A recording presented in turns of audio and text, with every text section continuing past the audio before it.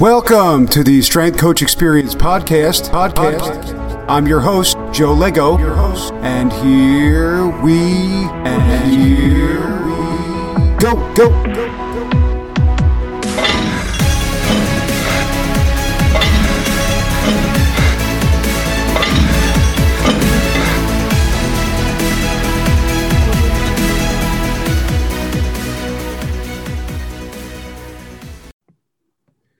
Welcome, everyone, to the Strength Coach Experience, episode number 38. Hope everybody's enjoying the nice spring to summer weather we're having. Today, I want to welcome John G. Patrick.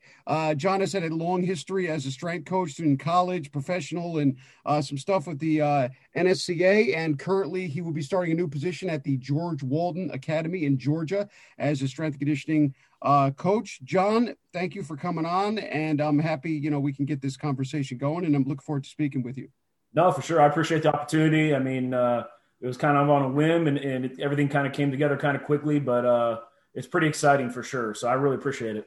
Oh, yeah, no problem. And I'm definitely excited. And just for everybody out there listening, LinkedIn is the greatest thing in the world if you want to reach out to people, network, anything like that, because I think it's still, I don't know if anybody on here, you follow Gary Vaynerchuk, but it's still organic, right? I can still, just case in point, I can reach out to John. He can reach out to me. I can go on his profile. His stuff is right there. The things he's interested in is right there. That lines up, and then boom, you kind of have a connection, right? As opposed to Instagram, there's spam and stuff like that, or somebody can have 1 million followers and they don't know the difference between your elbow and a knee. So just as a side note, LinkedIn is a great platform. And for anybody out there who's listening, who's interested in how to network or different ways, get on LinkedIn, use LinkedIn, make sure you're posting all your things on LinkedIn, because I think it's the only kind of soldier left, if you will, with the organic stuff, and there's not too much spam, and you make, some really great connections, which I have.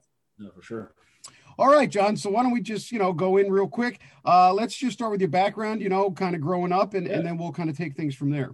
No, most definitely. I'm originally, most people know I'm originally from Northeast Ohio, from Youngstown, Ohio area. I have a lot of pride in the state of Ohio in that area as far as being blue collar and whatnot. So really, played athletics in high school. Obviously, just like most, strength coaches, they kind of get drawn into the strength profession through athletics, and maybe having a coach that mentors them or whatnot. And that's where really much I found, pretty much fell in love with strength conditioning. So, I mean, playing high school football, I played baseball also, but, we went to a really small high school, and, our football team, strength training was highly important. Our sport coach, our football coach was, in the weight room every day. It actually even started in junior high, having us train during junior high and stuff like that. So we had a small group of guys, maybe 10 or 12 guys in junior high that we, trained after school in a janitor's closet with two of the football coaches.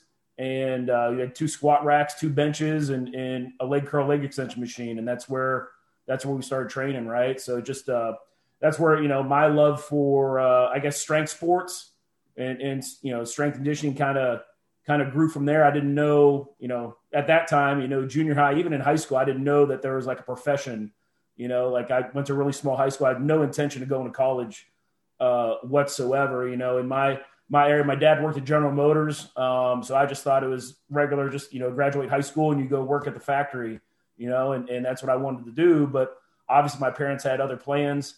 That's where I kind of got into college. I went to Mount Union College, D3 program right outside of, it's in Alliance, Ohio. It's still in Northeast Ohio. So not very far from home. But when I got there, I didn't know what I wanted to do or be or anything like that. I thought a personal trainer and a physical therapist and an athletic trainer were all the same thing. My guidance counselor in high school really didn't do a great job, nor did I even, really put a lot of effort into it. Right. Because I thought my path was already predetermined. So when I got there, it kind of broke off, and I kind of, they had a program there that at the time was, it was sports medicine, but you could take 2 paths. You could emphasize in athletic training or emphasize in exercise science.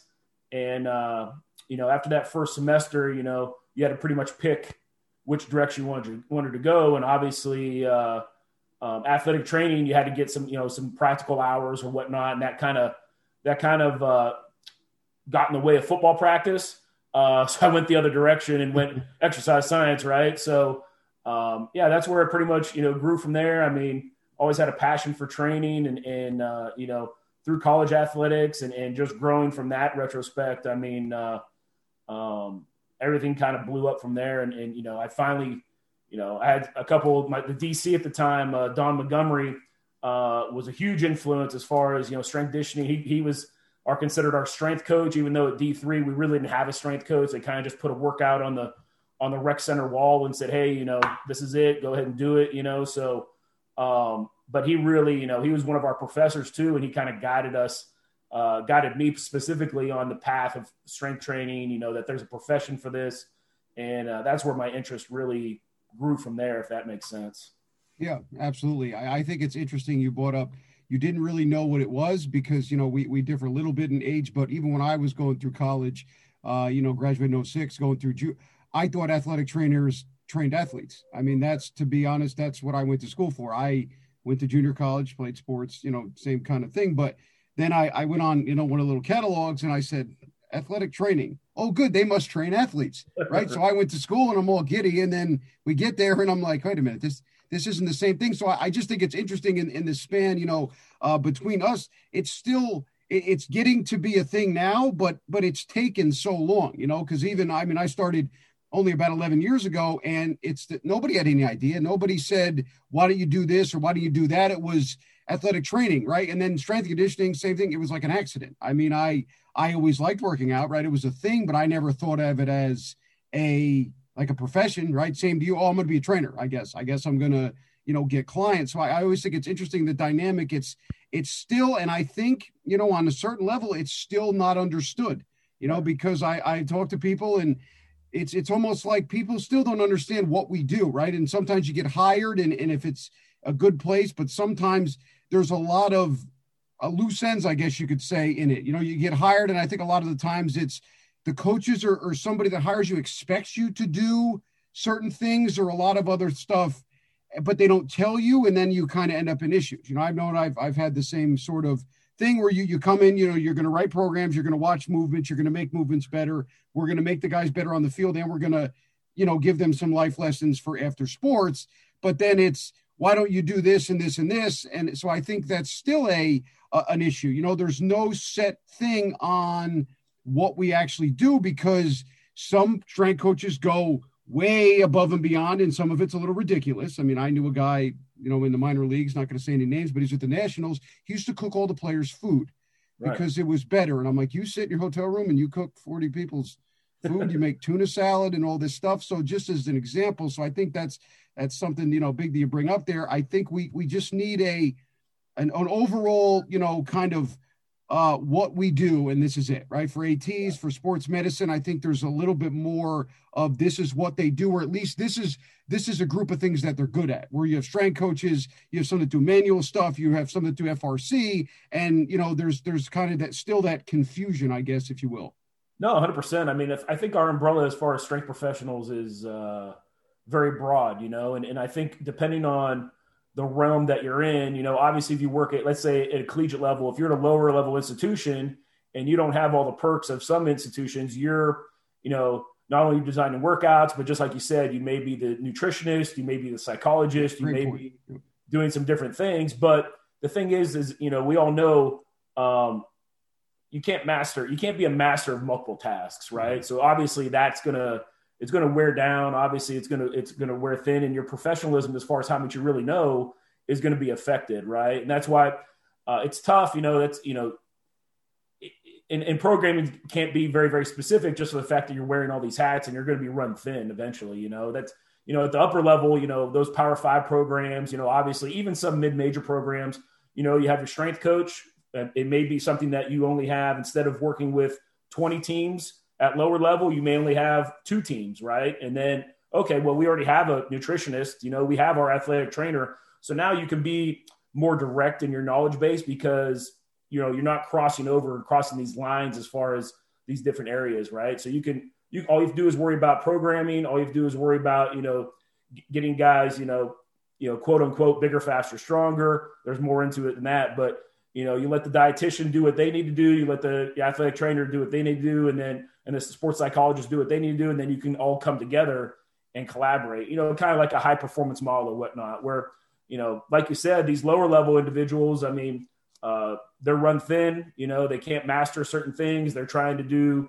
dietetic stuff, but it's really just, going to the menus at the local, fast food place and picking out healthy options is not really truly, assisting individuals on how to educate them, how to eat correctly. Right. So, I mean, and even to the general public, I was sitting the other day and even I come across people and they're like, oh, you're an athletic trainer. And you're like, no, I'm not, this is what I do. Even with my parents, this is my 23rd year in this profession. Right. And my parents still don't know, really what I do. They're like, oh, how's your classes going? I'm like, no, they're not classes, like running sessions. And I think my dad's visited, a couple times and he's seen what we do. And, afterwards he's like, I had no idea, this goes on, this is what athletes go through. Right. So, and that's just in the college setting, when you get to, the private sector or whatnot, or even working in a clinic, I mean, it is a little bit more hands-on or more direct, but,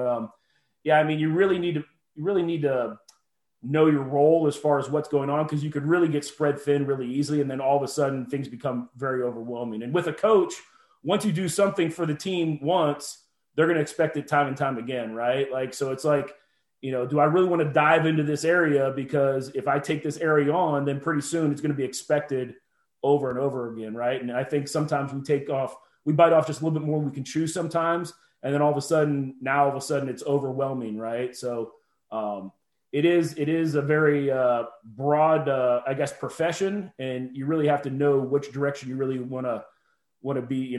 Your specific area is qualified for, right? So, yeah, absolutely, classic saying, right? You give a mouse a cookie, glass of milk, right? And I feel like that's what happens, and I think to go back to what we started talking about earlier is, I think the thing is wherever you volunteer, and I think that's why I try to hammer in, make sure when you're in your younger years, or if you're starting out in the field, it's very important to study under a coach, or to make sure that the person you go to and the program you go to fits you. And what I mean by that is not, that you get to, it's easy and whatever. What I mean by that is, because I thought of this when you were talking before, that funnel, right? If your first intern gig, let's just say as an example, is at Florida, you're going to go to Florida and you're going to see this well-run oiled machine. And as an intern, you're responsible for ice and Gatorades, maybe putting some guys through conditioning, but you really don't get a lot to do, right? Just because that's the process. I mean, I've done it in bigger places and,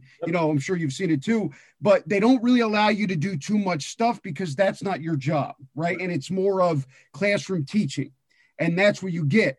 But I think when you go there first, now it's, okay, this is what I do. So from there on out, I only have this, not small, because again, we have a very complex job, but these are only the few things that I'm going to do. And that's how you live your strength and conditioning life, right? And then somebody will tell you need to do more, and it's kind of a shock. Or on the other side, you work at a very low level school, D3 junior college, small D1 with no equipment, and you do everything. I mean, you're doing the nutrition, well, in quotations, nutrition, right? Manual therapy, learning all these things.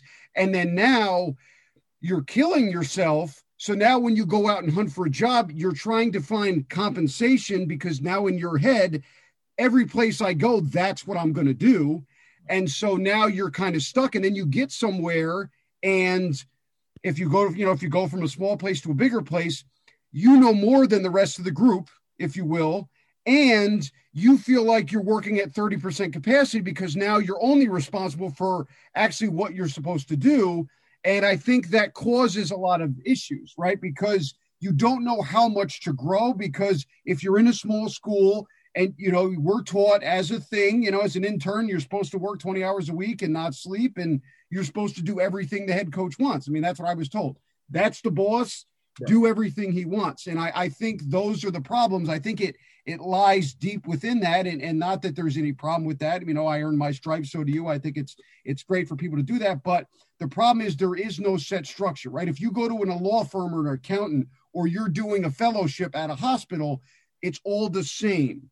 You learn all the same things, and the workload is relatively the same. It's just, you know, I think it's more personality and a little bit more leadway. But in our profession, it's, if you go to a place with no money, you're going to do everything. And if you go to a place with, you know, a large budget and they really care about it, you know, you end up in that situation. And I think that's always a big shock with professional. When I was in college, we had hotel rooms, we did this, we did that, and everything was given. And then you go to professional baseball, and I was like, oh, this is going to be great. They're going to, you know, people are going to carry them when they're not going to have to walk.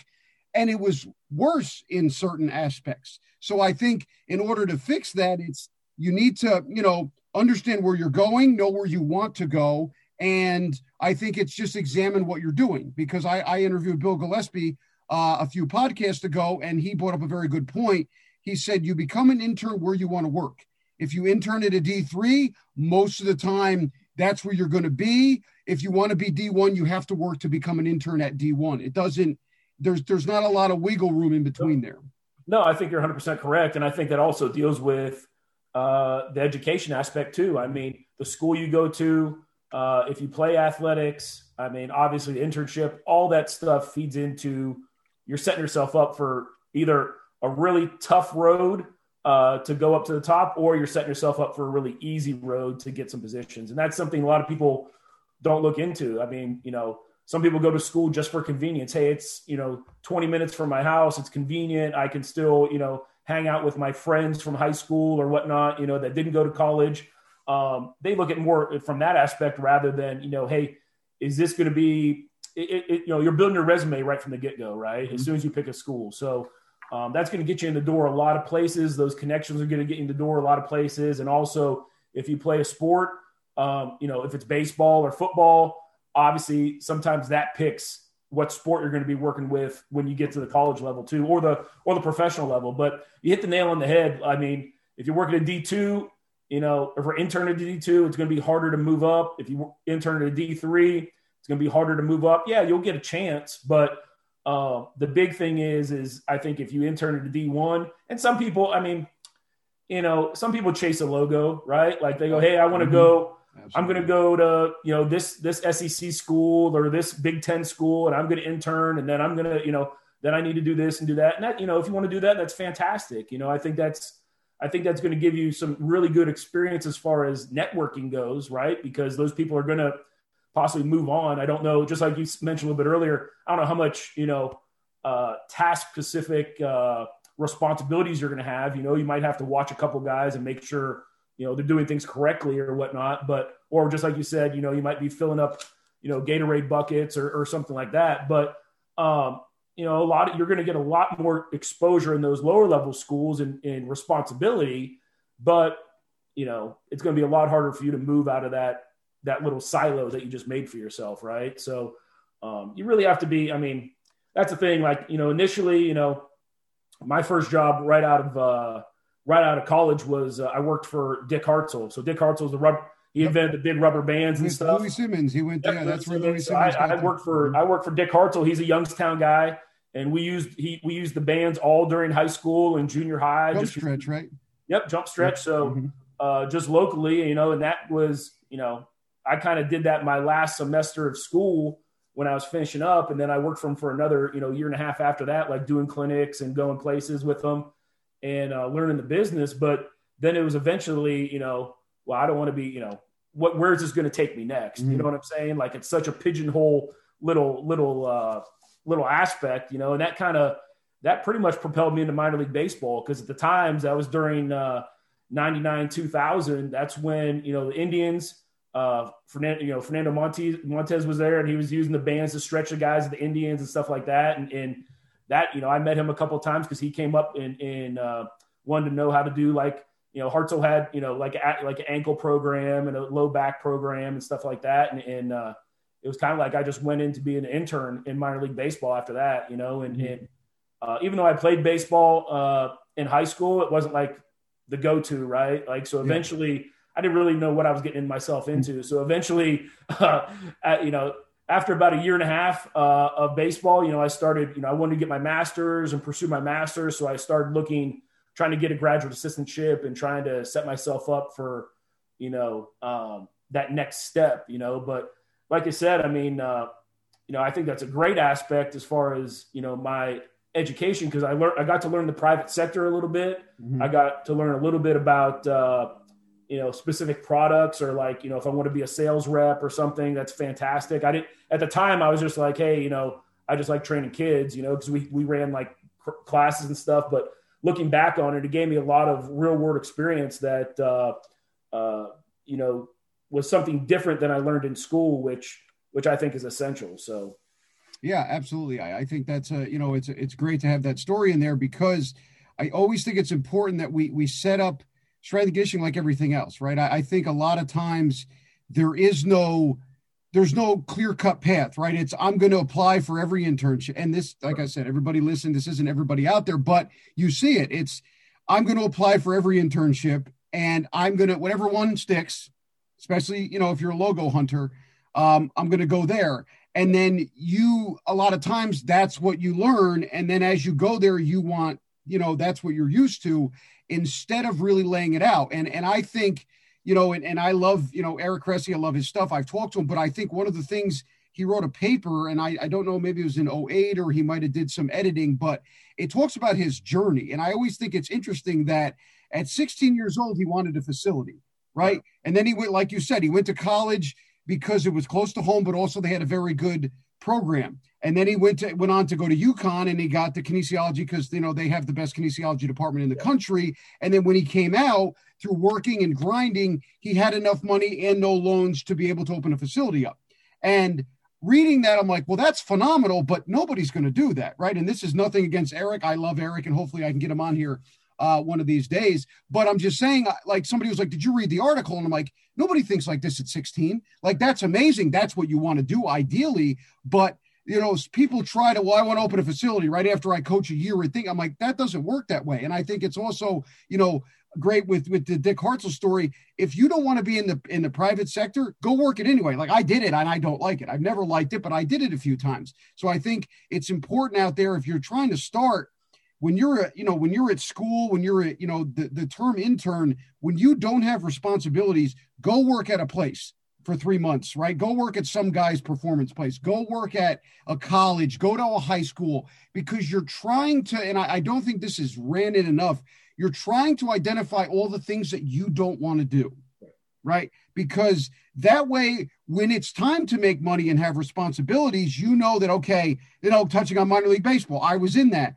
At the time, it was a big eye opener. It wasn't exactly what I think, but I did like it. It was the traveling and stuff. That stuff is what gets you, with everything. But you want to do that, right? I love college. I always loved college. And shocking enough, I went to professional and I was like, I miss college. Right. But you want to identify the things that you're comfortable in, right? I don't like high school. I've done high school kids, no disrespect for them, but they think they're all professional athletes and they don't really listen. Not all, but some.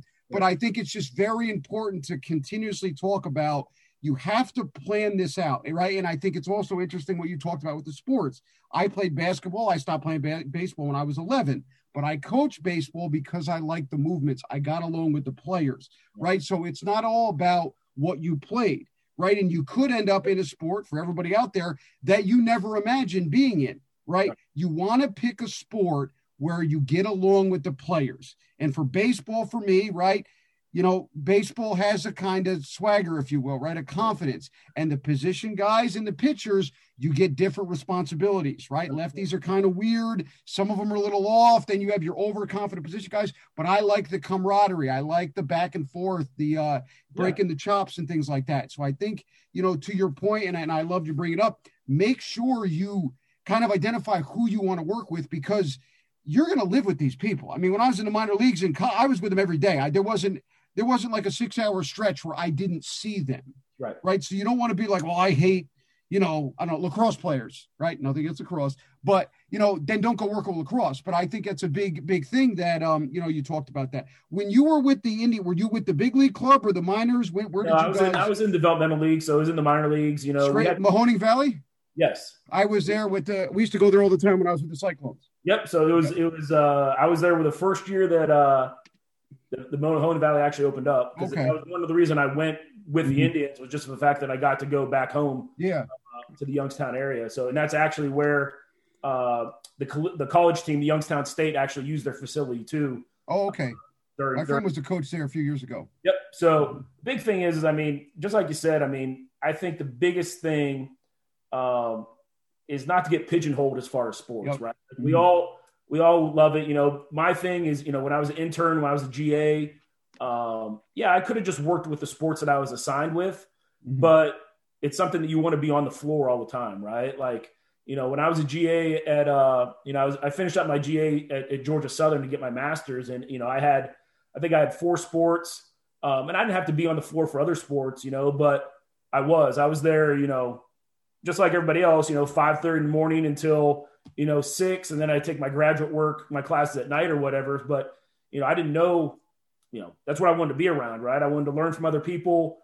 You're going to learn everything. You can learn all the science in a book and what people are doing, but until you're on the floor, until you're actually seeing things working or how other coaches are programming things, I learned a lot more from working with other coaches than I do actually. I learned the concepts and what's supposed to happen, but that's not always the case, right? Like you could write the most ideal program, and the thing is you can come in and the coach goes, well, hey, you only have 30 minutes, and so you're like, all right, well, what am I going to do, right? So, but I think hands-on experience is essential, even when you get to upper level, I don't want to say upper level coaching, but even as you get more experience in your career, it's still important not to get pigeonholed, right? Like you still need to go visit places. You still need to go, talk to people. And it doesn't have to be people doesn't have to be large programs. It can still be the D2, the D3, because you know what? Some of those coaches know a lot more and have to use their resources a lot more. So it gets your brain flowing a lot more, right? Like to get pigeonholed and say, hey, you only have baseball or you only have volleyball. That's fantastic. I mean, but you're really pigeonholing yourself for that next phase of your career. So like when you're an intern, everybody wants to work with football or everybody wants to work with a specific sport, but, work with cheer, work with golf, work with tennis. If you have a crew team, work with the crew team, like be there, because people are going to notice that.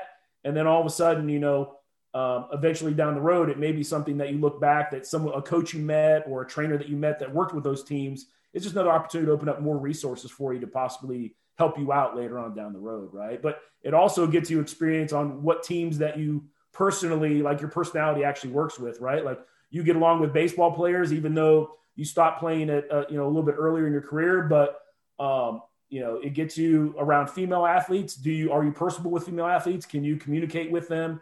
One-on-one, some of the earliest experience in my career as far as interning was, I had the injured athletes. All right. So it may be something that I have one-on-one, I can work with somebody. Okay. And I have to do their program while everybody else is working out, or maybe I'll have a group of 3 people. Right. And then all of a sudden I kind of graduate. And if I do a good job, now all of a sudden I'm on the floor coaching a group of kids, so it's just a matter of, honing your skills and what you need to work on and accepting criticism, right? I think a lot of people don't accept criticism nowadays.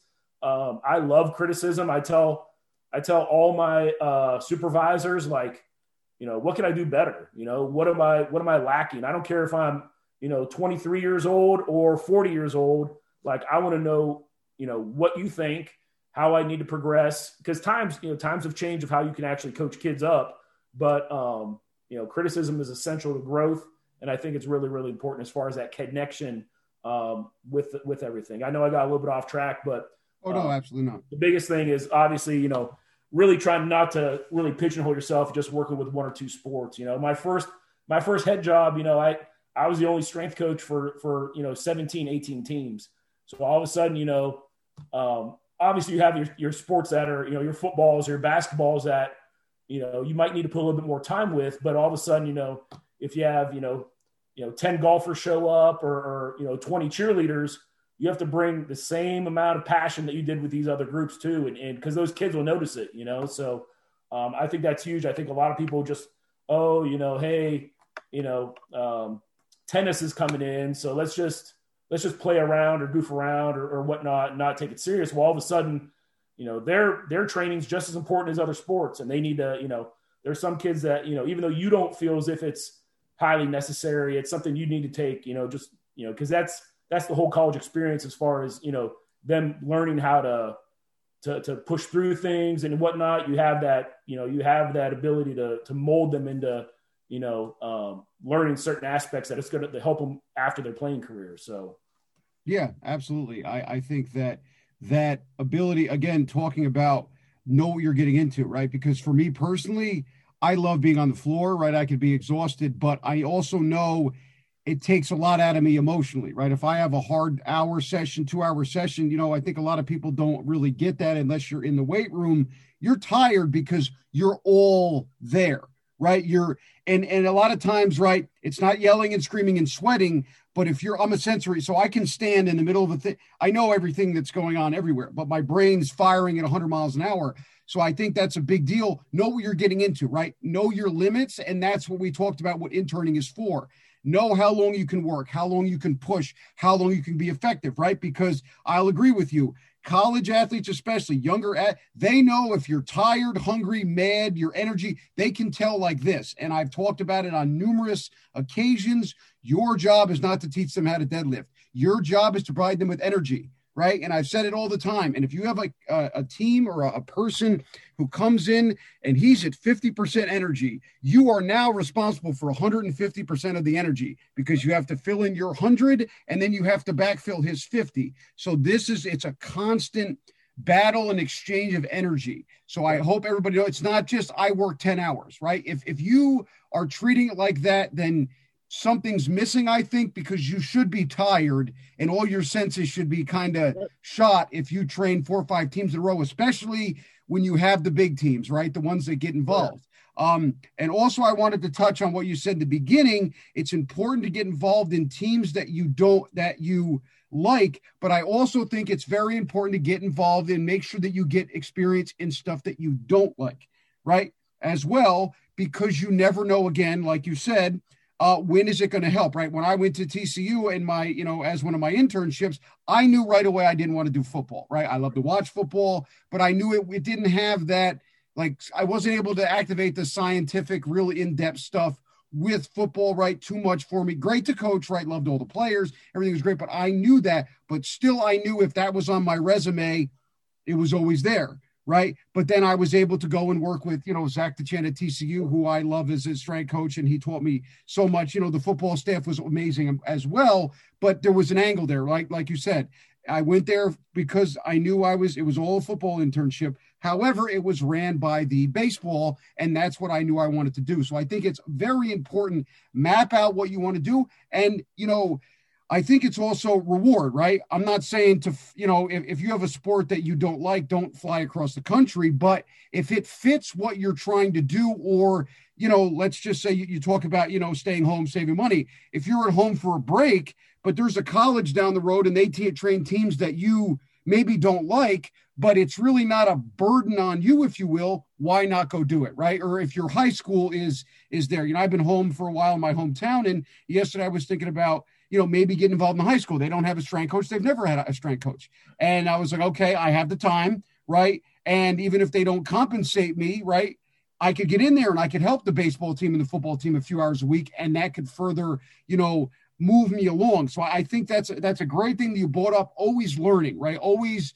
continuing to push the envelope, because exactly, the field changes every day. And also you don't know where things are going to go, right? Just for me in general, we're talking on this podcast because I was during quarantine, right? In the way beginning, I was not talking to people. And as a strength coach, I think this is very hard for us, especially because we're so used to your colleagues and your 100 athletes you see every day. And then all of a sudden that's gone. And, there's a lot of energy stored. So I was calling strength coaches, talking on the phone and pacing back and forth. I'm a pacer, with the hands. And I was like, somebody's like, why don't you start a podcast?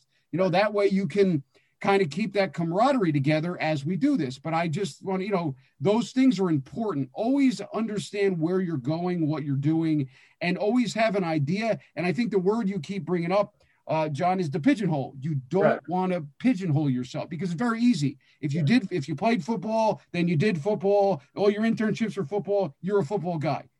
I'm sorry to tell you, anybody out there, they're not going to go hire you in baseball. And I also don't like, you brought it up before, right? Master of one, or what's the thing? There's no jack of all trades, right? What is it? I don't know. Master of, I'm butchering the comment. I'm just going to stop. But in general, you can't be a strength coach for 77 sports. It doesn't work that way. You're going to rail yourself thin, right? You can be a baseball person and a football person, but you have to kind of, and not to say you can't do that, but every time you add a new sport, right, you're taking away from the one that you're good at. Right. And I think I learned that, early on. I was, I'm sure you agree, as a GA, you're trying to do everything, and you're eating breakfast with the team, and you're at practice, and you're helping them with schoolwork. You're trying to be that full thing. And then one time we had to do speed in the morning with a softball team I was with, and a friend of mine who's a great coach, still talk to him, and he's a great speed person. And he said, I'll do your speed. And I was like, and I thought about it. I'm like, wait a minute.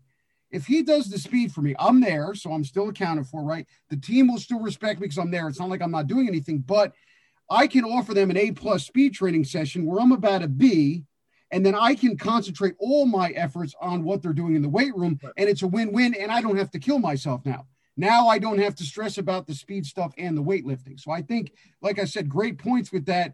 Don't pigeonhole yourself, and, try to get us as much experience as you can, but also have a plan. Right. Have a plan of what sport you like and where you want to go, and just kind of, be up for anything. Right. I think it's great. You brought up, rugby and crew. I did that a few times, and I never even watched it or saw it, and then you start working with it. And to anybody out there, if you want to work with strong athletes, crew athletes, and rugby, oh my God. I mean, I was at a facility once, and some guy is about 6'5", 280. There was like a Vertimax sitting there. And he jumped up in the air and hit the 12 thing and landed and started smiling. And it was amazing. But like I said, that's just an example of you never kind of know what you're going to get, and don't limit your opportunities, I guess is what to say. No, 100%. I think you bring up some great points, and just reiterate some of the things that I said, but that even goes with, the delegation of power aspect. Like you said, you had somebody that, they knew speed training. It could take a little bit off your plate. You would still be there. And that's something, I've been a director at a couple institutions, and I've had a staff, and that's how I kind of get some buy-in from my staff too. I've been on staffs also where, the director or the head guy said, hey, this is the workout, this is what we're doing. And you had no input. And after a couple of times of doing that, I'm like, when I become a director, I'm going to delegate some power to some individuals. They're going to be, hey, this is my plyometric guy. This is my speed and conditioning guy. This is my mobility guy. That's your area. You need to be the expert in that area. I'll do programming or whatnot, and then we all come together and we're cohesive as a unit. Does that make sense? So that worked out really, really well for me, because I was a head strength coach at Youngstown State for a period of time, and that's where I really put this mold together, kind of, and it really worked out really, really well, because now all of a sudden I don't have to worry about, hey, what mobility are we doing? What's the warm up that we're doing?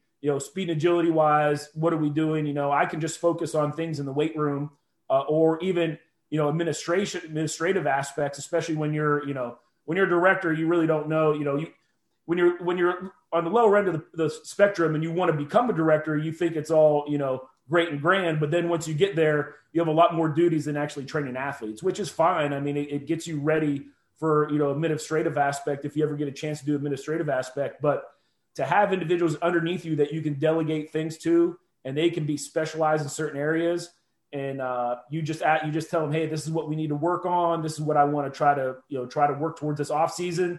And then all of a sudden that starts communication with everything, and I think that's essential, because all of a sudden now you have your staff members, they're going to stay with you longer, right? They're not going to look for other jobs just because they have a focus and a meaning behind what they're doing, right? Like when you're an intern and a coach goes, well, hey, this is the workout, implement this. And all of a sudden you're going through the workout and you're like, well, why are we doing this? Or why are we doing that? And you don't put as much effort into it, right? Like at the first couple months, you're like gung ho and you're like, yeah, let's do, 4 sets of 10 on box jumps or something, and then eventually you start reading some stuff and educating yourself. And you're like, why are we doing this? Especially, in certain situations. So all of a sudden, you don't put a lot of effort into things because you don't feel included on stuff, right? Like you don't feel part of it. Well, those are things that I learned through my internships and in my experiences and even being an assistant. And then when I became a director, I'm like, hey, like I want this staff to be, cohesive, a family, depend on one another.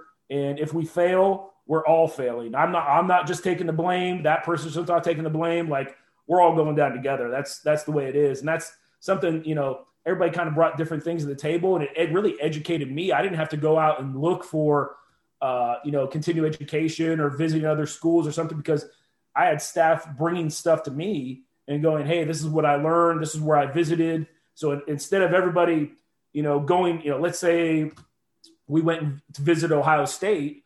Well, we would go, all 5 of us would go to Ohio State. Well, in the end run, I would go to Ohio State. Another person might go to Penn State. Another person might go, to Ohio Wesleyan or something. You know what I'm saying? So we all split up, and then once we got back together, we could communicate what we learned from those different places instead of just going to one place.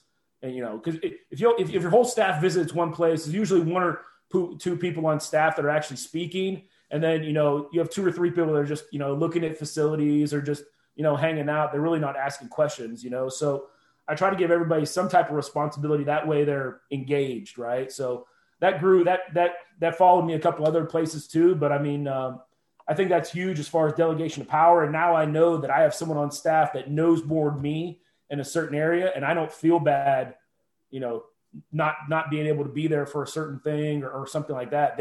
I know that they're more than capable of handling those situations. So I think that's something you don't see nowadays. I think everybody kind of guards their desk a little bit. They want to put in their 12-hour days. They want to be there all day. They want to be, hey, this is my program. They want to, pound their chest or whatnot. And it's something that you just have to, really, really kind of let go of your ego a little bit and say, hey, I'm doing everything that I can do, and I want everybody around me to do the most that they can do to benefit this program. So I think a lot of people lose track of that just because they say, hey, I'm the strength coach at X, Y, and Z SEC school. I'm the head guy, and this is my program, right? And it just doesn't, in the long run, it's just not beneficial to the people around you either, because it's your goal as far as a director to be a good mentor to those individuals, because you want those individuals to move up and aspire to, be a director or whatever their career choice is. I've never met anybody that says, I just want to be an assistant my whole career. I've never, they're not going to be on my staff. I'll tell you that, because I'm not going to hire them, right? Like I want interns that go, hey, I want interns to be GAs to be assistants to be directors, and so on, So a lot of, if I do meet somebody that goes, hey, I just want to be an assistant my whole career, you kind of have to talk to them a little bit and go, hey, what's your passion? Why is this, and that's a thing too, is after, I think we all go through stages as far as this career goes. There's like an educational stage at first where you're getting your foot in the door and you want to learn everything. Yep. And then there's a stage that you're like, well, now I've learned everything. I want the power. And then after the power phase, you're like, I want compensated. And then after that, you're kind of like, I want stability, and then it kind of flows like that. And I don't think people really realize that. But the biggest thing, it's not about, because to some people it's how much money they make, but to me it's the longevity of how long you can stay in the profession. Like you see so many I know I won't be a strength coach when I'm, I don't know, 55, 60. It's probably not going to happen. There's not many guys out there. But I know that if I could, I'm 44 now, and I've been in this is my 23rd year. And I've had some ups and downs. I've changed positions. I've worked in the private sector, but the thing is, I'm still in the game, right? Like I find that is more gratifying than anything else. I'm still helping student athletes. I still mentor them. I still have student athletes from, 10, 15, 20 years ago that still reach back and ask questions and stuff. So that's a huge thing. But, it is what it is. I mean, the big thing is really getting back to what we talked about earlier, really finding your niche. I mean, working with teams that you like, that you don't like, but really finding what really solidifies you and what makes you happy. because eventually there's going to be a point in time that you're going to get to through these different phases of coaching that you're going to question why you're in this profession still. You know what I'm saying? Whether it's, hey, I want to have a family. I want to spend time with my family. I want to make more money. I want to own a house. Like, there's going to be something not dealing with, athletics that's going to pull you away and question you. Hey, is it really worth me continuing down this path? You know what I'm saying? So that's something that people need, you need to be prepared before you get to that stop, Absolutely. And I just want to go in the beginning, you talked about, I think that's a great we'll talk about the levels of grief too, because I love that. I think I'm going to put that in a post. But in the beginning too, yes, when you run your staff, everybody out there, that's how it should be, right?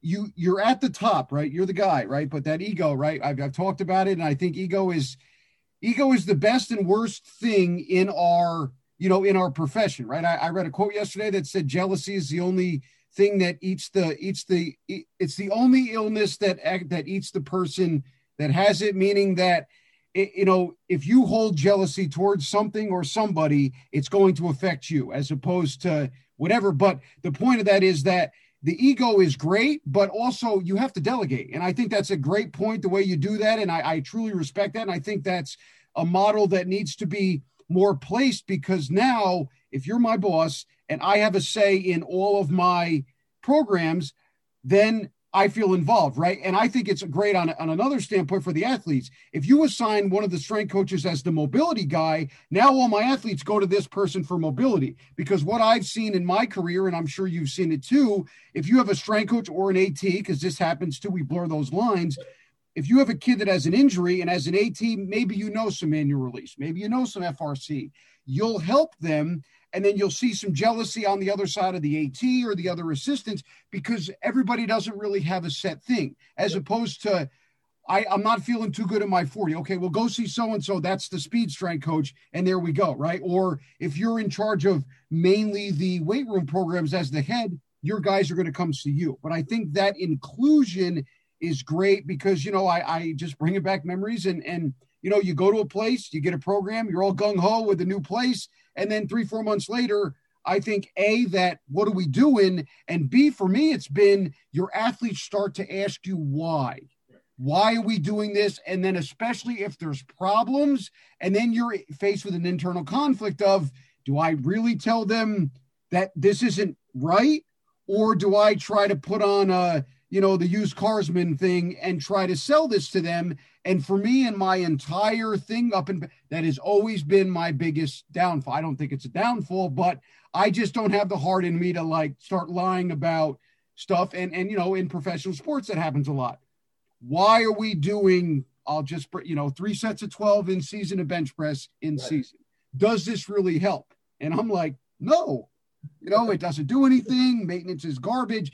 And, I didn't say it exactly like that, but I think those are the things where, little things like that, where you have that ego and that delegation. I'm the man, right? I'm in the power.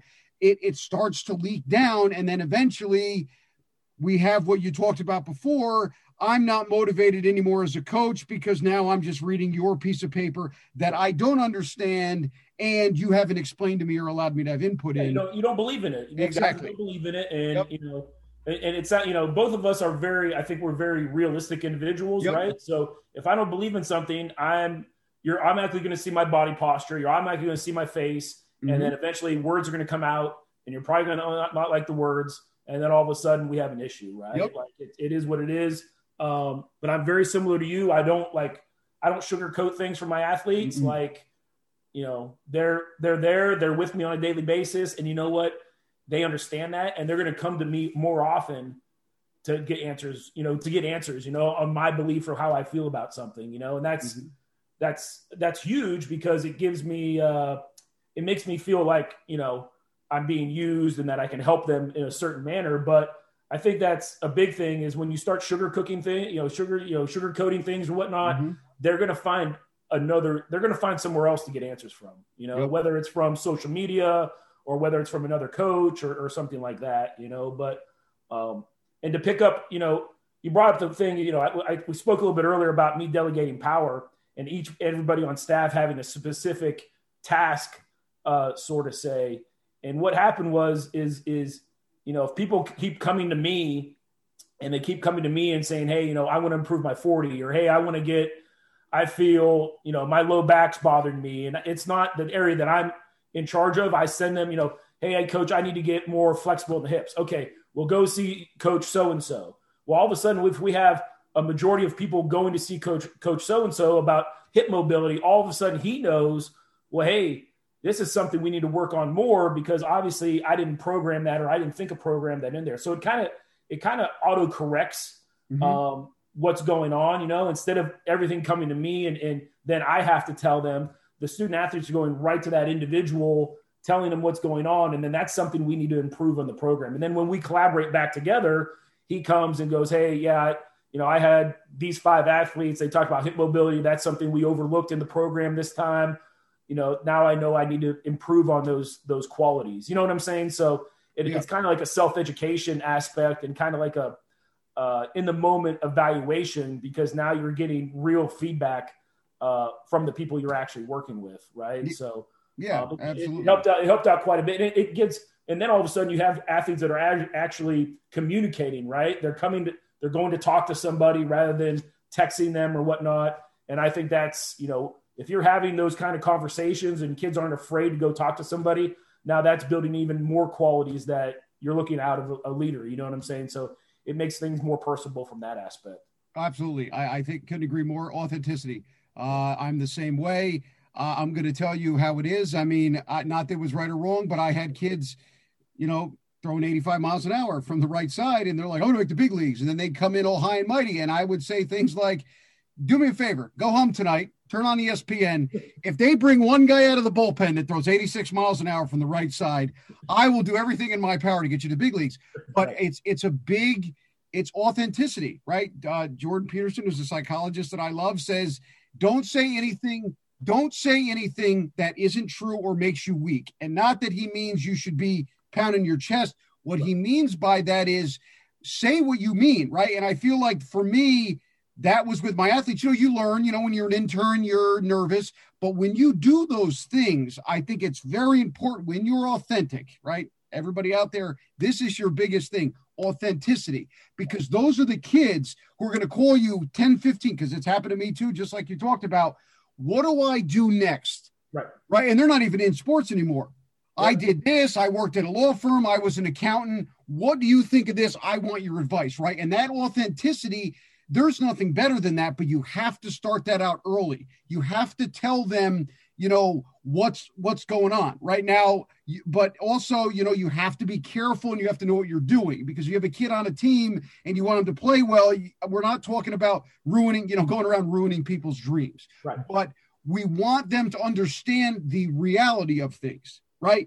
I just use pitching because it's a thing. But if they throw 89 and they think they're going to get drafted in 3 years, you don't, put a hole in their raft, but you explain to them, there is a long shot, but I believe in you. And then here's the steps to the best of my ability to get you there, right? And I think that is where we have to do it. And I also love what you talked about with, if you delegate your things to other coaches, or you have a community, right? We're supposed to be a group. If you have guys going to somebody a lot for one or two things, that communication's there, right? Now we can fix the bugs, if you will, right, in our programming.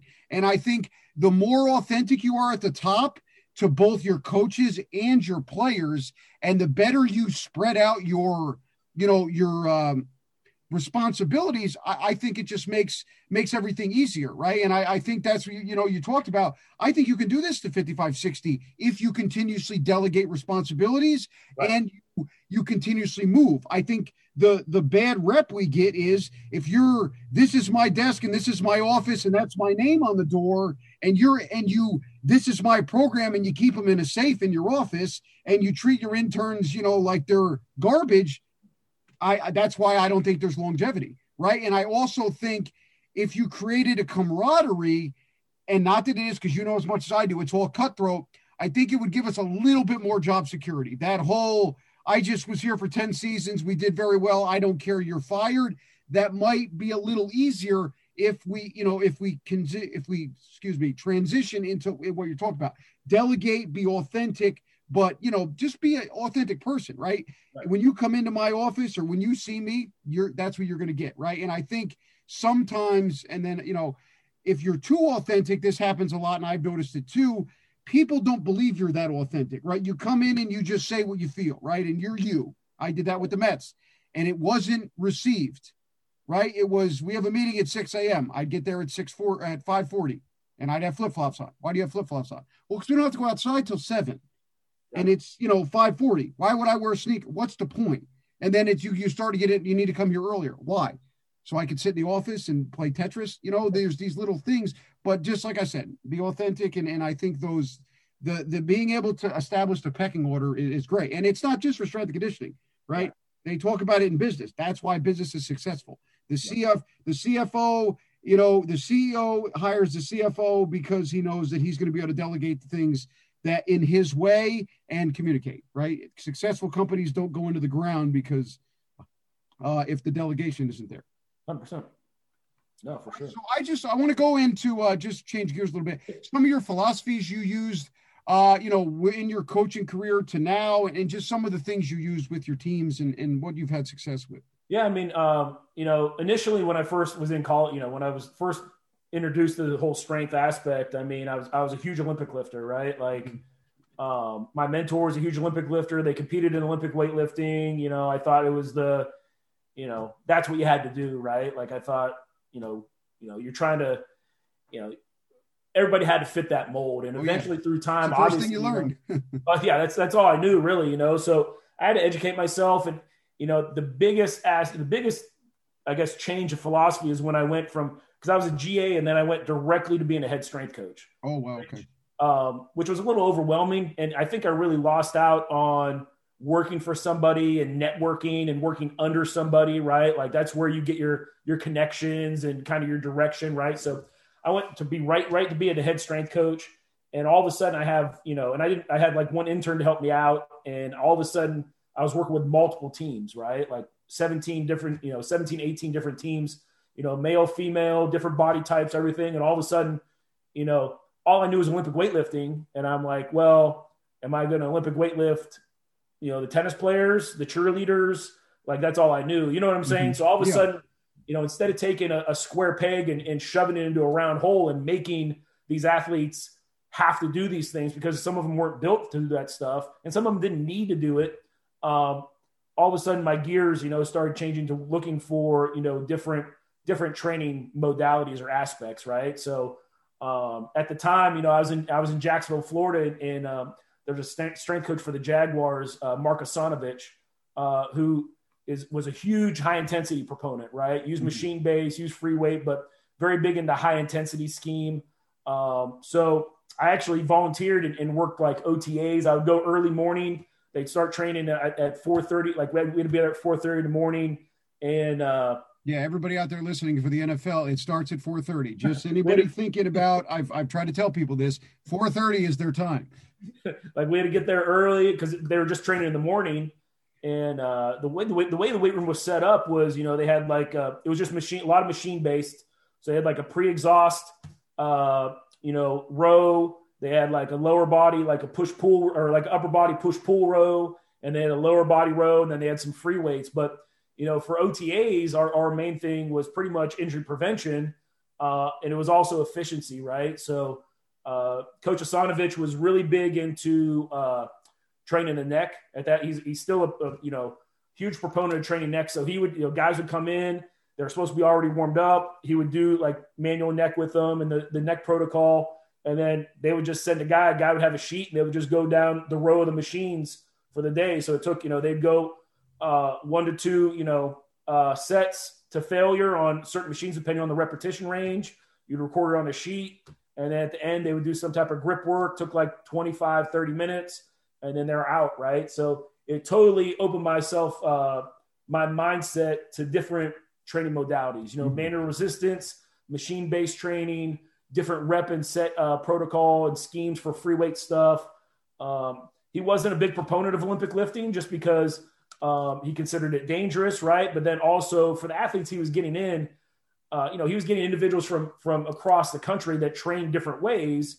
And for him to stop what they're doing and try to educate them or re-educate how to do an Olympic lift was a waste of time, right? Mm-hmm. Like some guys, and you'd get some, you get 11-year veteran that's all banged up. Are you really going to have him do, certain Olympic lifts, right? Especially if he had just had wrist surgery or if he just had elbow surgery, you could do variations, but it was just, at the time it just wasn't feasible. So, we would go back forth and he would discuss things with me as far as the anatomy and how to do things. And it kind of opened up my mind as far as different, those different training modalities. So when I went back to work my regular job, I could do some manual resistance stuff. I could do some pre-exhaust stuff. We only had free weights, but it made me understand, different sets and repetition schemes and how to lay out workouts a little bit differently just using the free weight stuff. So I kind of, he was a big, for 4 years, I helped him out while I was at Jacksonville University. And it helped us, really use our facilities too, because in our facility it was very low resource, like we had 8 Olympic platforms, 8 half racks, some dumbbells, and that's all we had. So like for accessory work, we'd have to do some manual resistance stuff. We'd get some towels out, do some curls, do triceps, like stuff like that, just to work on, hypertrophy and some different things. And it would actually help pre-exhaust some muscles so we could speed up the workouts a little bit too, because we were it was like a factory, one group after another throughout the day was pretty time consuming. So that kind of opened up my mindset as far as training goes. And then, I had an intern come in my last year there who I'm still really, really good friends with. He was the best man at my wedding, Willie Danzer. And he came in and he opened my thought process. And I knew about Westside Barbell. I knew about the conjugate method. I was just so hesitant to try it because the gain, all the numbers we were getting and all the performance gains we were getting, I didn't want things to just fall off, right? Like I didn't want, performance to drop off. So I was afraid to using these different concepts that I used in my own training. But he came in and he worked under a strength coach, Ryan Sizik, who's part, he's pretty much works with Tom Belinsky and Buddy Morris and those individuals. So they kind of, he kind of changed my philosophy a little bit and understood, the conjugate method. I started training that way a little bit. We did some Olympic variations, but we mostly did a lot of plyometric, a lot of med ball throws, a lot of sprinting, a lot of sled pushes. And then we would go in and have our high intense days, or I guess, our intensive days and our less intense, extensive days. And we started training athletes that way. And pretty soon, athletes enjoyed training a little bit more because they didn't have to worry about, learning, training was more consistent because we didn't have to take downtime to teach certain Olympic movements or something new. We could go in and we could do a jump or a throw or push and we could mimic those movements pretty easily. So training was a lot more fluid and there was a lot more variety. So instead of really, using a specific philosophy or whatnot, all of a sudden I started, really looking at the athlete's movements in general and picking movements specific to those needs. So I had movements that I wanted them to do. I wanted them to do some type of knee bend. I want them to do some type of hinge. If it's upper body sport, you're going to have them do some type of horizontal, press, horizontal pull. Like I had movements I wanted to do, but I wasn't married to exercises, right? Like, if someone came in at a really low training age, I wasn't afraid to goblet squat them or, afraid to do something like that. Like I didn't necessarily have to back squat them or front squat them, right? Especially if they had some type of muscle dysfunction or something, a movement function, I didn't have to, I didn't have to deadlift everybody with a conventional bar. I could do trap bar now or do something different, right? So it became a lot more movement specific, I guess.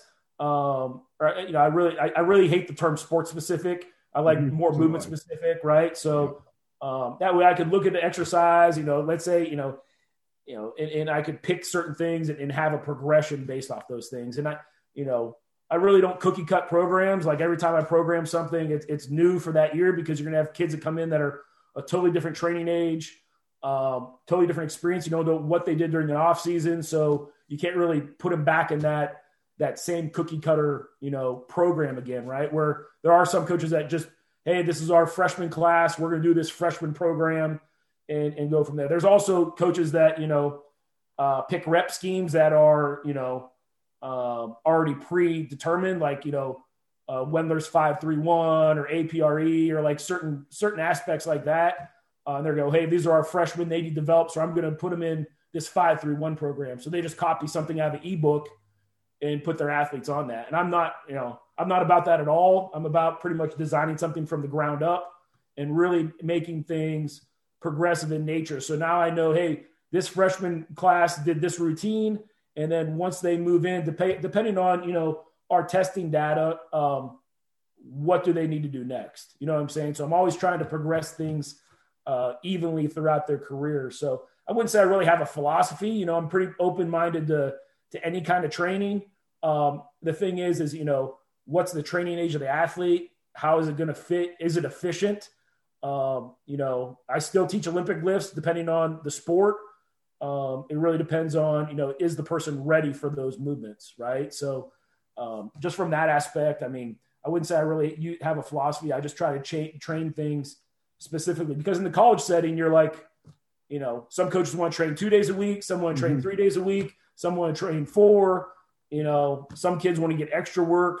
So all of a sudden, if you try to stick to a schedule or something that's specific, it's going to get messed up somewhere down the line, right? So I really try to, examine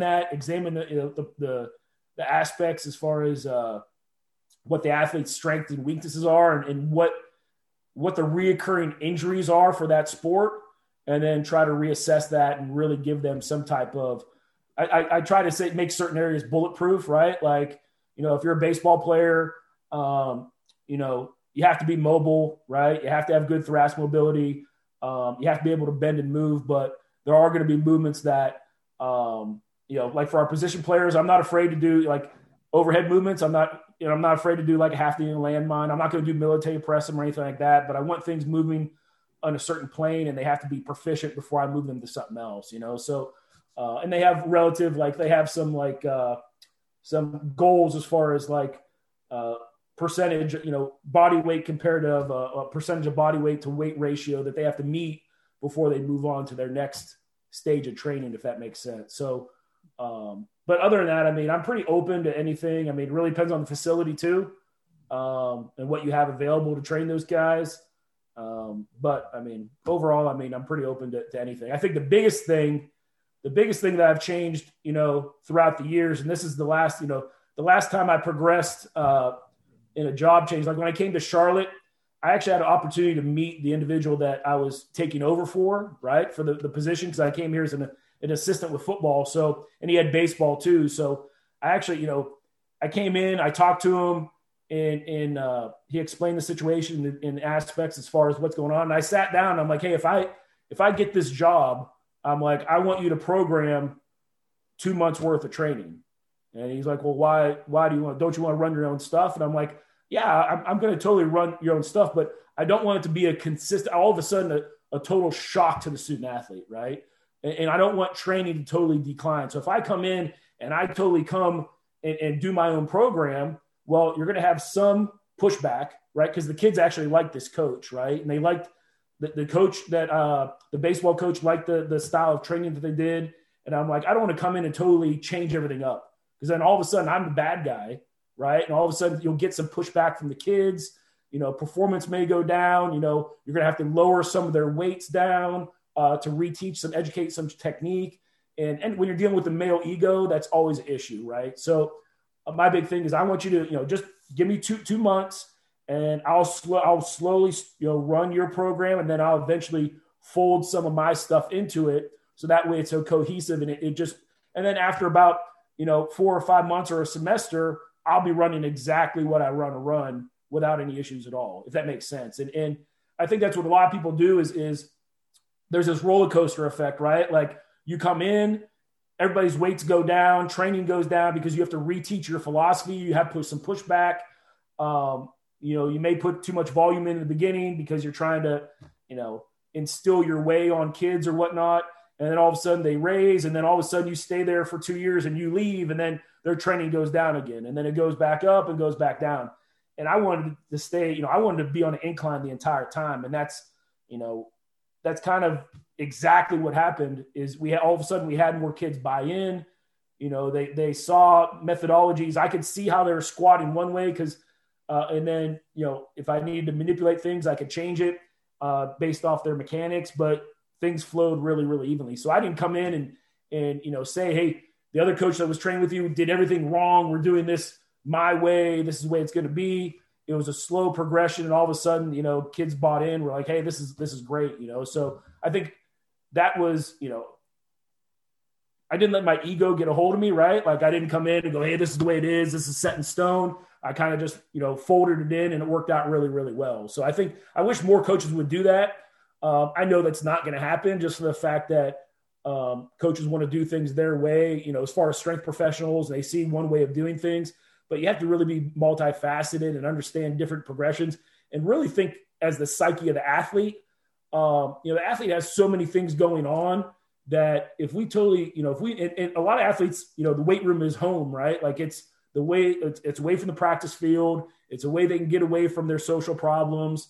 It's it. And all of a sudden, if we make that inconsistent or not fun, all of a sudden now, or not to say fun, but not a place where they want to be, all of a sudden they don't feel like they have a place where they can really let everything out. Right. So that was the last thing, and I've been doing that throughout the years and it's helped out really, really well, especially with this last transition from my last job to Charlotte coming in. And that's why I try to communicate everywhere I go. I try to communicate what the past coaches have done, if they'll talk to you, because some coaches won't talk to you when you come in, but that kind of like builds on what you need to do and stuff like that. And it's been very helpful. So. Yeah, absolutely. I think importantly too, sample size, right? You have to understand what kind of weight room you're going into, what athletes you have, and there is no end all be all, right? You talked about it before. You'll have something planned and nothing is ever as it seems planned, right? And that was always my issue with Olympic lifts, right? They're great and they're great when you can, you have people perform them the right way. But again, if you go into a weight room with not a lot of room and a lot of people, not a lot of time, I'm going to take 6 weeks out of my programming because, we already don't get enough time with them to teach snatches, cleans, right, all those things. So I think that is a big thing where people get stuck or they fall in love with Olympic lifting. And, from my experience where I came from as an intern, because you talked about how, the coach of the Jaguars kind of changed your perspective because of what he had to deal with and the equipment. Mine was the same thing. I came from a background, Olympics, Olympic lift. That's the end all be all of power. And then I went to another place and I learned every exercise again should have a point. We have limited time, so they should be getting our bang for our buck, right? The Vanderchuck system, and plyometrics and med ball throws are a lot safer. We can do those in bigger bulk and, we're going to get a lot more out of those things, right? Not that there's nothing wrong with those Olympic lifts, but I think that's a big thing that people, you see it, they get stuck, right? And then what happens is you're trying to teach it. And I think there's just the pros and cons, right? Risk to reward, right? What is it? ROI. If you do that, how much, is it going to work? Yeah. For really athletic kids. And, that's the thing. If you have a kid who's athletic, they can do anything and anything's going to work. They can do hammer curls and they're going to get stronger. I think that's where we lose. But what about the kid who's still developing, right? And then the transition phase too, I think it's good. You have to know if you come in as a new director, new strength coach, you have to still understand what they used to do, right? Especially if they're coming off a good season, right? Or a bad season, doesn't matter. But especially if you have pitchers that pitched well, the team did well, but now we have to make that kind of painful switch. We have to make sure that we're segueing into what, they used to do, right? Because they have so much to deal with. And especially if you have a kid who maybe didn't do well, right? And then a new strength coach came and you started doing Olympic lifts or different stuff, and they had the best season they've ever had. And then you're going to come in here and you're going to start to take things away. So I think that's a good, piece of advice, that slow introduction of this is what I'm about. And then you kind of take it away, right? To your story, when I've done it before, I had a scenario, the last time I was in college where I came in and it was all goblet squats, TRXs, really base foundation stuff, right? Because the year before they were doing deadlifts and 5x1s and all these things, but all year round. So they were giant, but not athletic, but they hit more home runs and their velo was up a little more. So that's all they care about. And, there was some issues and some things. So all I did was, if anybody's listening that's from that team, I just changed the goblet squat into a barbell, right? And then we changed the TRX into a dumbbell, and all of a sudden they were right back in it. But I was able to get what I wanted because they were like, oh, this kid's making us do goblet squats with dumbbells and band curls, and this is dumb.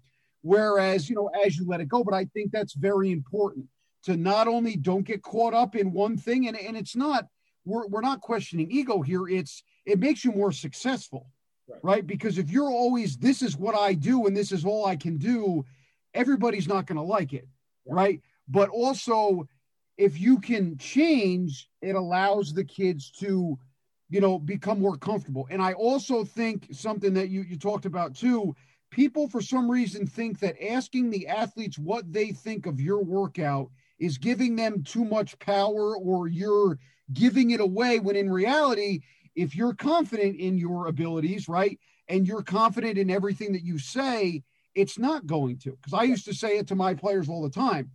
If you have a problem with what we're doing, don't go tell the coach, right? Ask me, because I have no problem sitting down with you and going through this. I know this is weird because most coaches don't want any part of an 18-year-old kid explaining to me what you think, but come to me. I said, if you sit me down and say your whole program is bullshit, that's fine.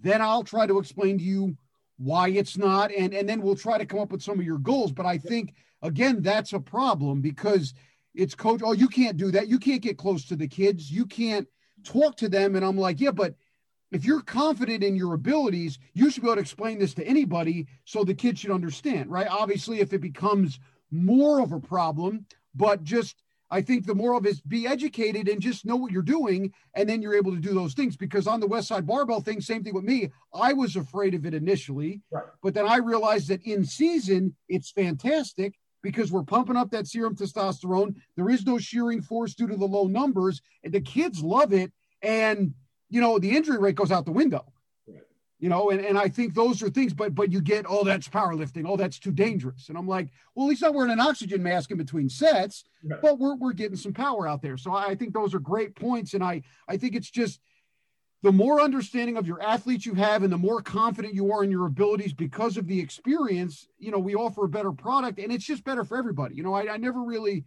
my biggest thing has always been, why do we keep, holding our programs in a safe, and why don't we want to talk, and how come everybody on Instagram always wants to argue, right? Tell me what your philosophies are. If I don't explain them, make me understand them, and then that's it, right? It's not your stuff is better than mine. It's a different way, right? And I don't really understand why we're still stuck in that, but I also think that's because of the, maybe the field, but it always bothers me. We should all be able to talk about everything, and I think it's a big thing too.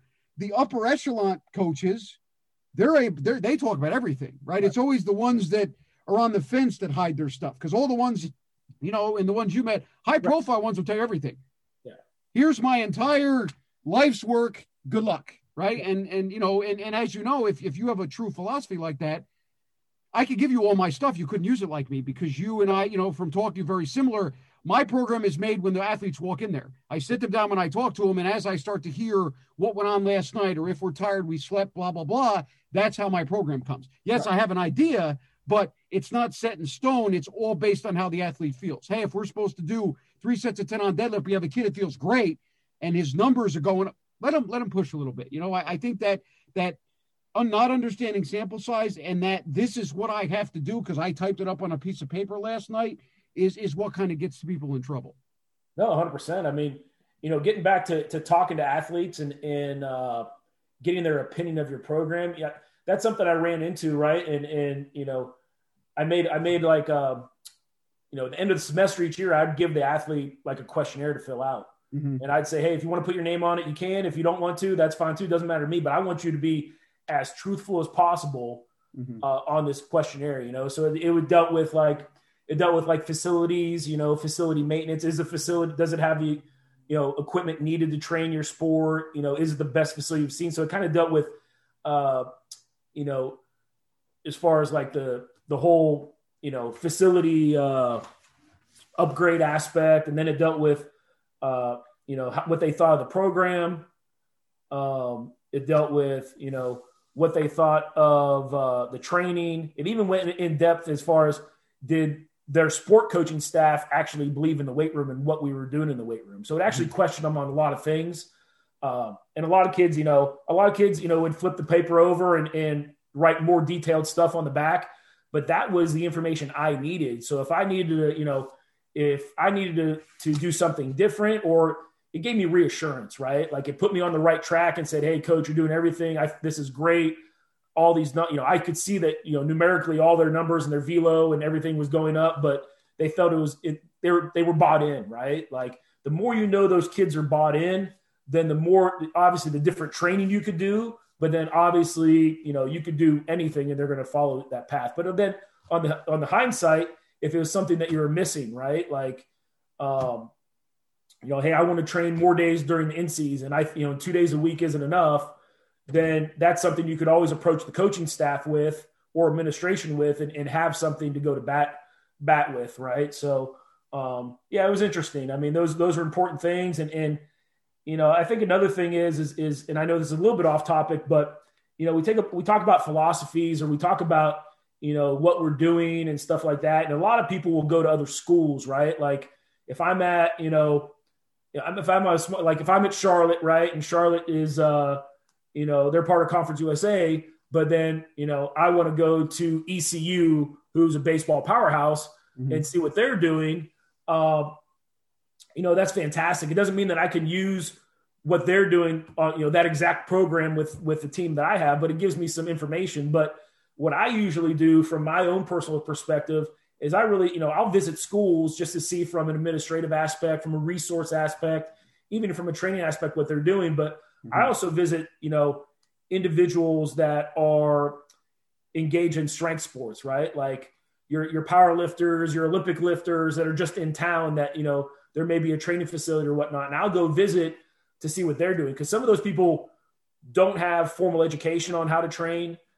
They don't, they just kind of experiment themselves, and all of a sudden they get really good results. So I'll go in, I might train with them one day, or I might go and go, hey, I need to ask you some questions. What are you doing for your training, right? Like, how do you set your days up? Not that I'm training power lifters or I'm training Olympic weightlifters, but I'm getting the perspective from individuals on different sets, rep schemes, different exercises that they may find helpful. And I can bring that to my program, right? So, and that's the thing too. It also builds some kind of camaraderie among the strength sports athletes. And it's pretty cool too, because, there are different things, just like, the bow tie. Donnie Thompson makes a thing called the bow tie, right? It pulls your shoulders back and puts a glenohumeral joint in the correct posture. A lot of people aren't going to use that with their athletes because they think that, it may affect some of their movement aspects or whatnot. But, we use that with some of our pitchers. We use that with some of our position players, especially individuals that have, their shoulders are really anteriorly rotated forward.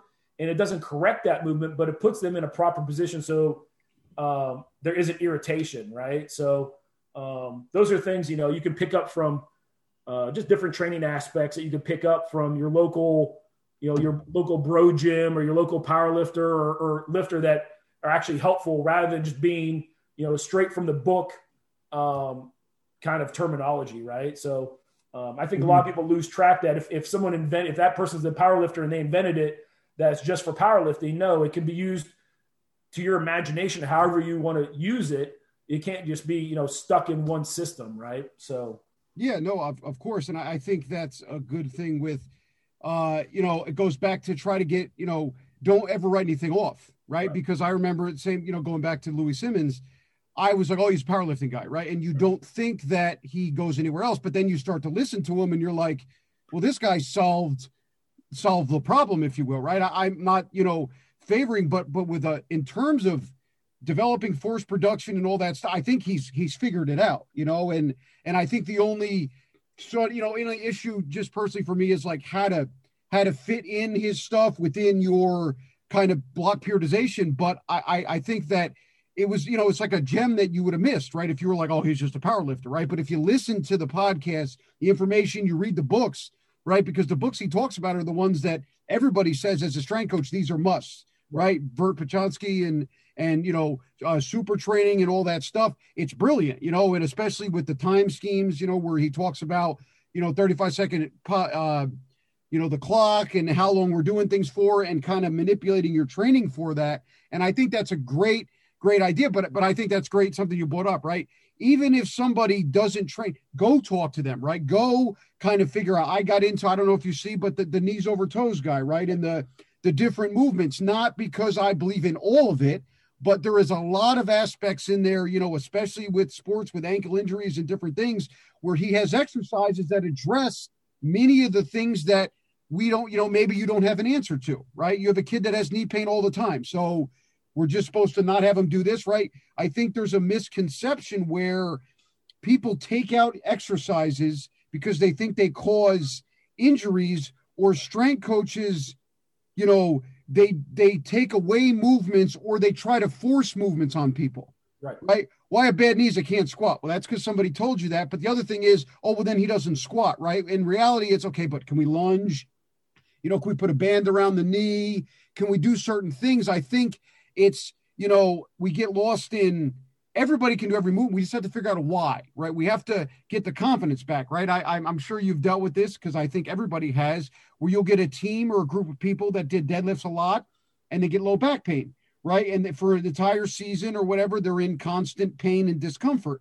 So they never want to do deadlifts again because they identify deadlifts with low back.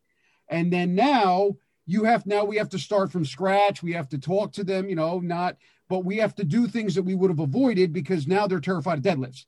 And then you have to listen, I swear that we're not but the point of it is we're kind of limiting how far we can get them and how much they can get out of the exercise because they're afraid of it. Right. So I think it's always important to, again, understand your athletes, but also don't discount anybody's stuff, because there might be stuff. I used to be that way when I was younger. Oh, this is garbage. Oh, that's crap. This is, why are they doing that? This guy's an idiot. And then you get to see, and I think that that's important. Now, I also think, though, that social media causes a problem with that, because you have a guy who's, doing a hula hoop with, box jumps at the same time. And then you ask him why he does it, and then he gets aggravated. Right. And I think that's where there's, followers mean knowledge somehow, right? Or the amount of people that watch my videos or how cool it looks means followers, right? And I think that's one of the problems, where the drill has to be cool and innovative if people don't care. Because if and as much as I do, if I went on Instagram every day and put up perfect, barbell rows and perfect deadlifts and perfect plyo jumps at 36 inches, nobody cares, right? But if I'm running across my gym, jumping on a 70-inch box and almost break my face, now everybody wants to train with me, right? Because that means a certain thing. So I think that, bringing that up, don't discount exercise, but I think that's kind of where we are right now as an industry, because likes is, crazy stuff gets likes, and stuff that works is, it's very hard, because you have a kid that comes in, even at this point, you'll have kids that get results and they still want, oh, I went from 80 to 85. Well, why I'm not throwing 90, right? And then you get on the other side, then you get, Bryce Harper or, Tyler Glass. Now they post their workouts, and I'm like, well, they could do anything under the sun and they would get better. So I don't know why we're watching, why this person does that. Yeah, people don't understand that. I mean, just like you said, they can do the same thing with,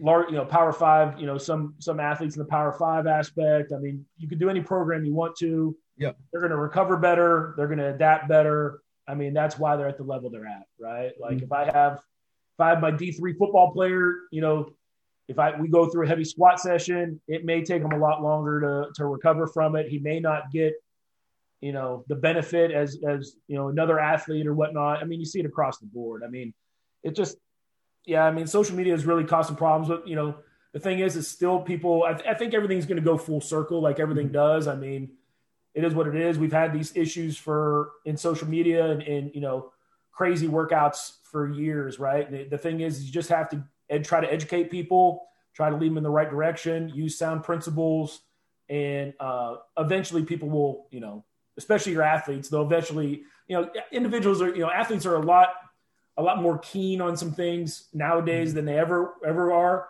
or ever were. And they can see through a lot. So, some people will be like, well, why don't we do this? Why don't we do that? And you're like, well, keep watching, keep continuing, following this individual, and then see in 2 months if they're still doing that stuff, or if, an injury pops up, or if they're even on social media anymore. Right. So all you can do is really, give them sound principles, and hopefully they listen and they eventually follow. I mean, it is what it is. So.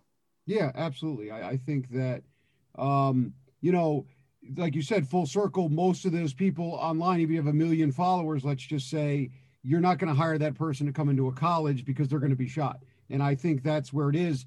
Our core value still relies in how we get along with our athletes, how we talk to our athletes, and how we're able to, relay the stuff, but also create that camaraderie, right? And I think that's the other thing. Also, I think we're a lot better at kind of changing with what happens, right? We could bring up COVID because it's the blaring thing in the room, but learning how to train online, right? I think that for me, because of my experience, has helped me because I can't physically point to things or whatever, and I actually enjoy it, and it's not a big deal for me, where other people are like, oh my God, this is the worst thing I've ever done. And I'm like, well, I understand, but it's something I have to do. So to your point, I think that will always be a thing, right? The more knowledge we have, the more understanding we have, and the better we get at, being able to explain, for auditory or visual or whatever kind of athlete we have, at relaying each of those things instead of saying, this is the only way I do things, and not being receptive or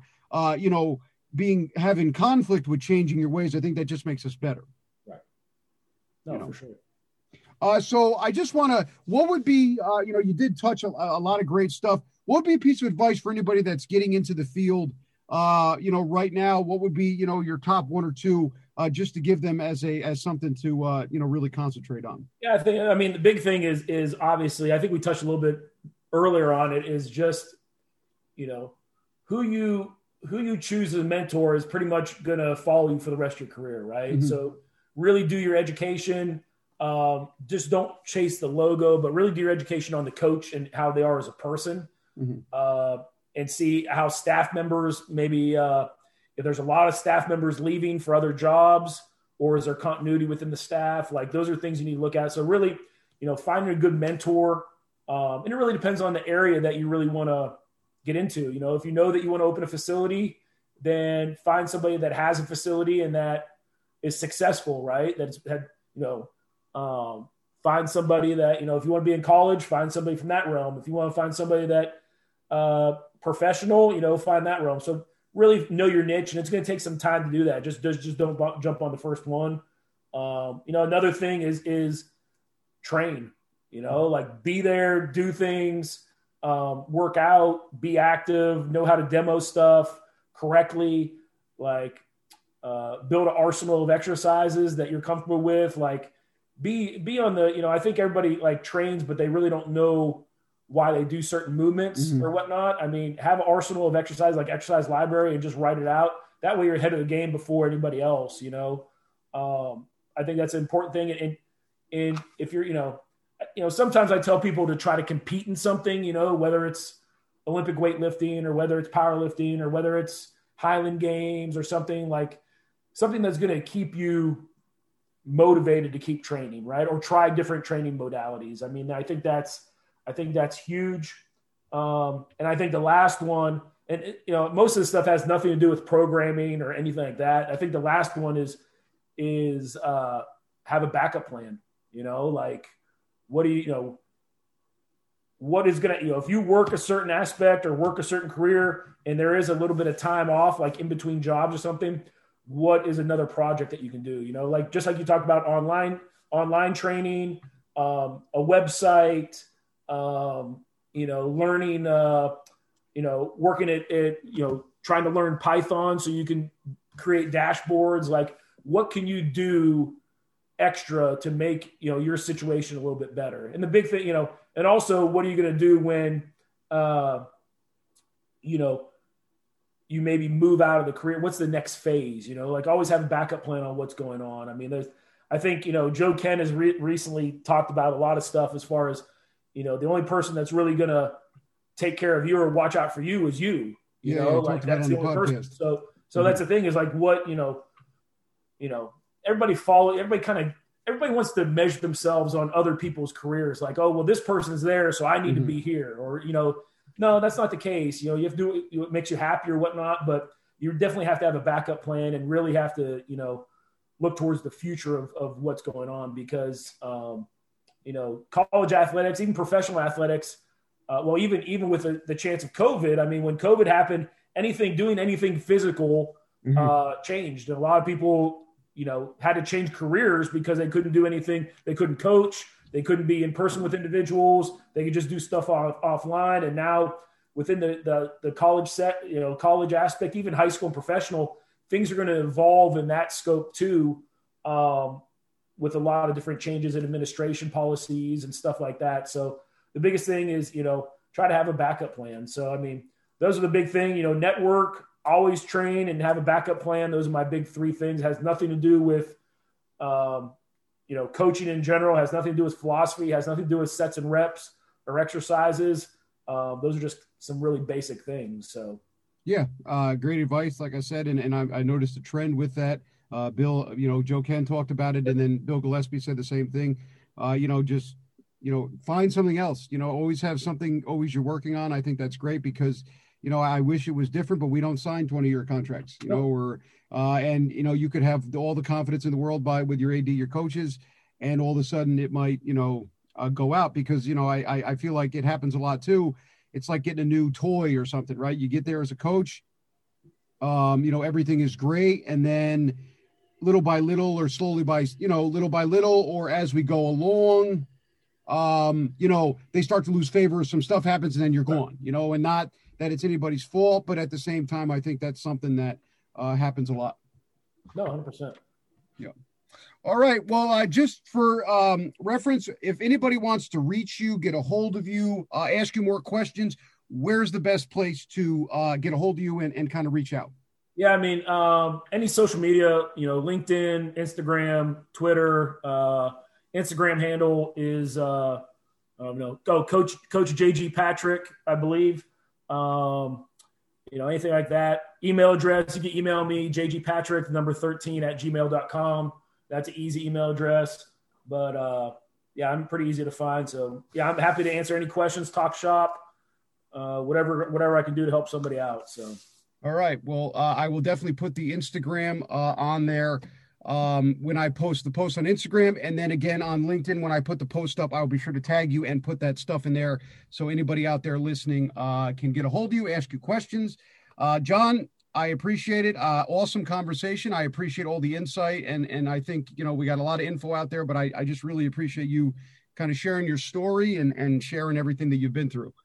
No, I appreciate it also. I mean, it's an honor to be on the show. I think, just like you said, the reason you started this podcast, just to talk to some coaches and really, get out there and network. And I think that's why a lot of people are on these too, is just to tell their story and try to be a resource for people, right? Like I think that's the biggest thing, is really trying to help people and try to guide them through those career, aspects. Everybody's made a lot of mistakes, but the more we can help people out and guide them through there by learning from our mistakes is huge. So any way I can help anybody out, I'd be more than happy to. Awesome. Well, thank you. And like I said, we'll get it out there. We'll, promote it and hopefully everybody listening gets some stuff out of it. And again, thank you for coming on. No problem. Thank you.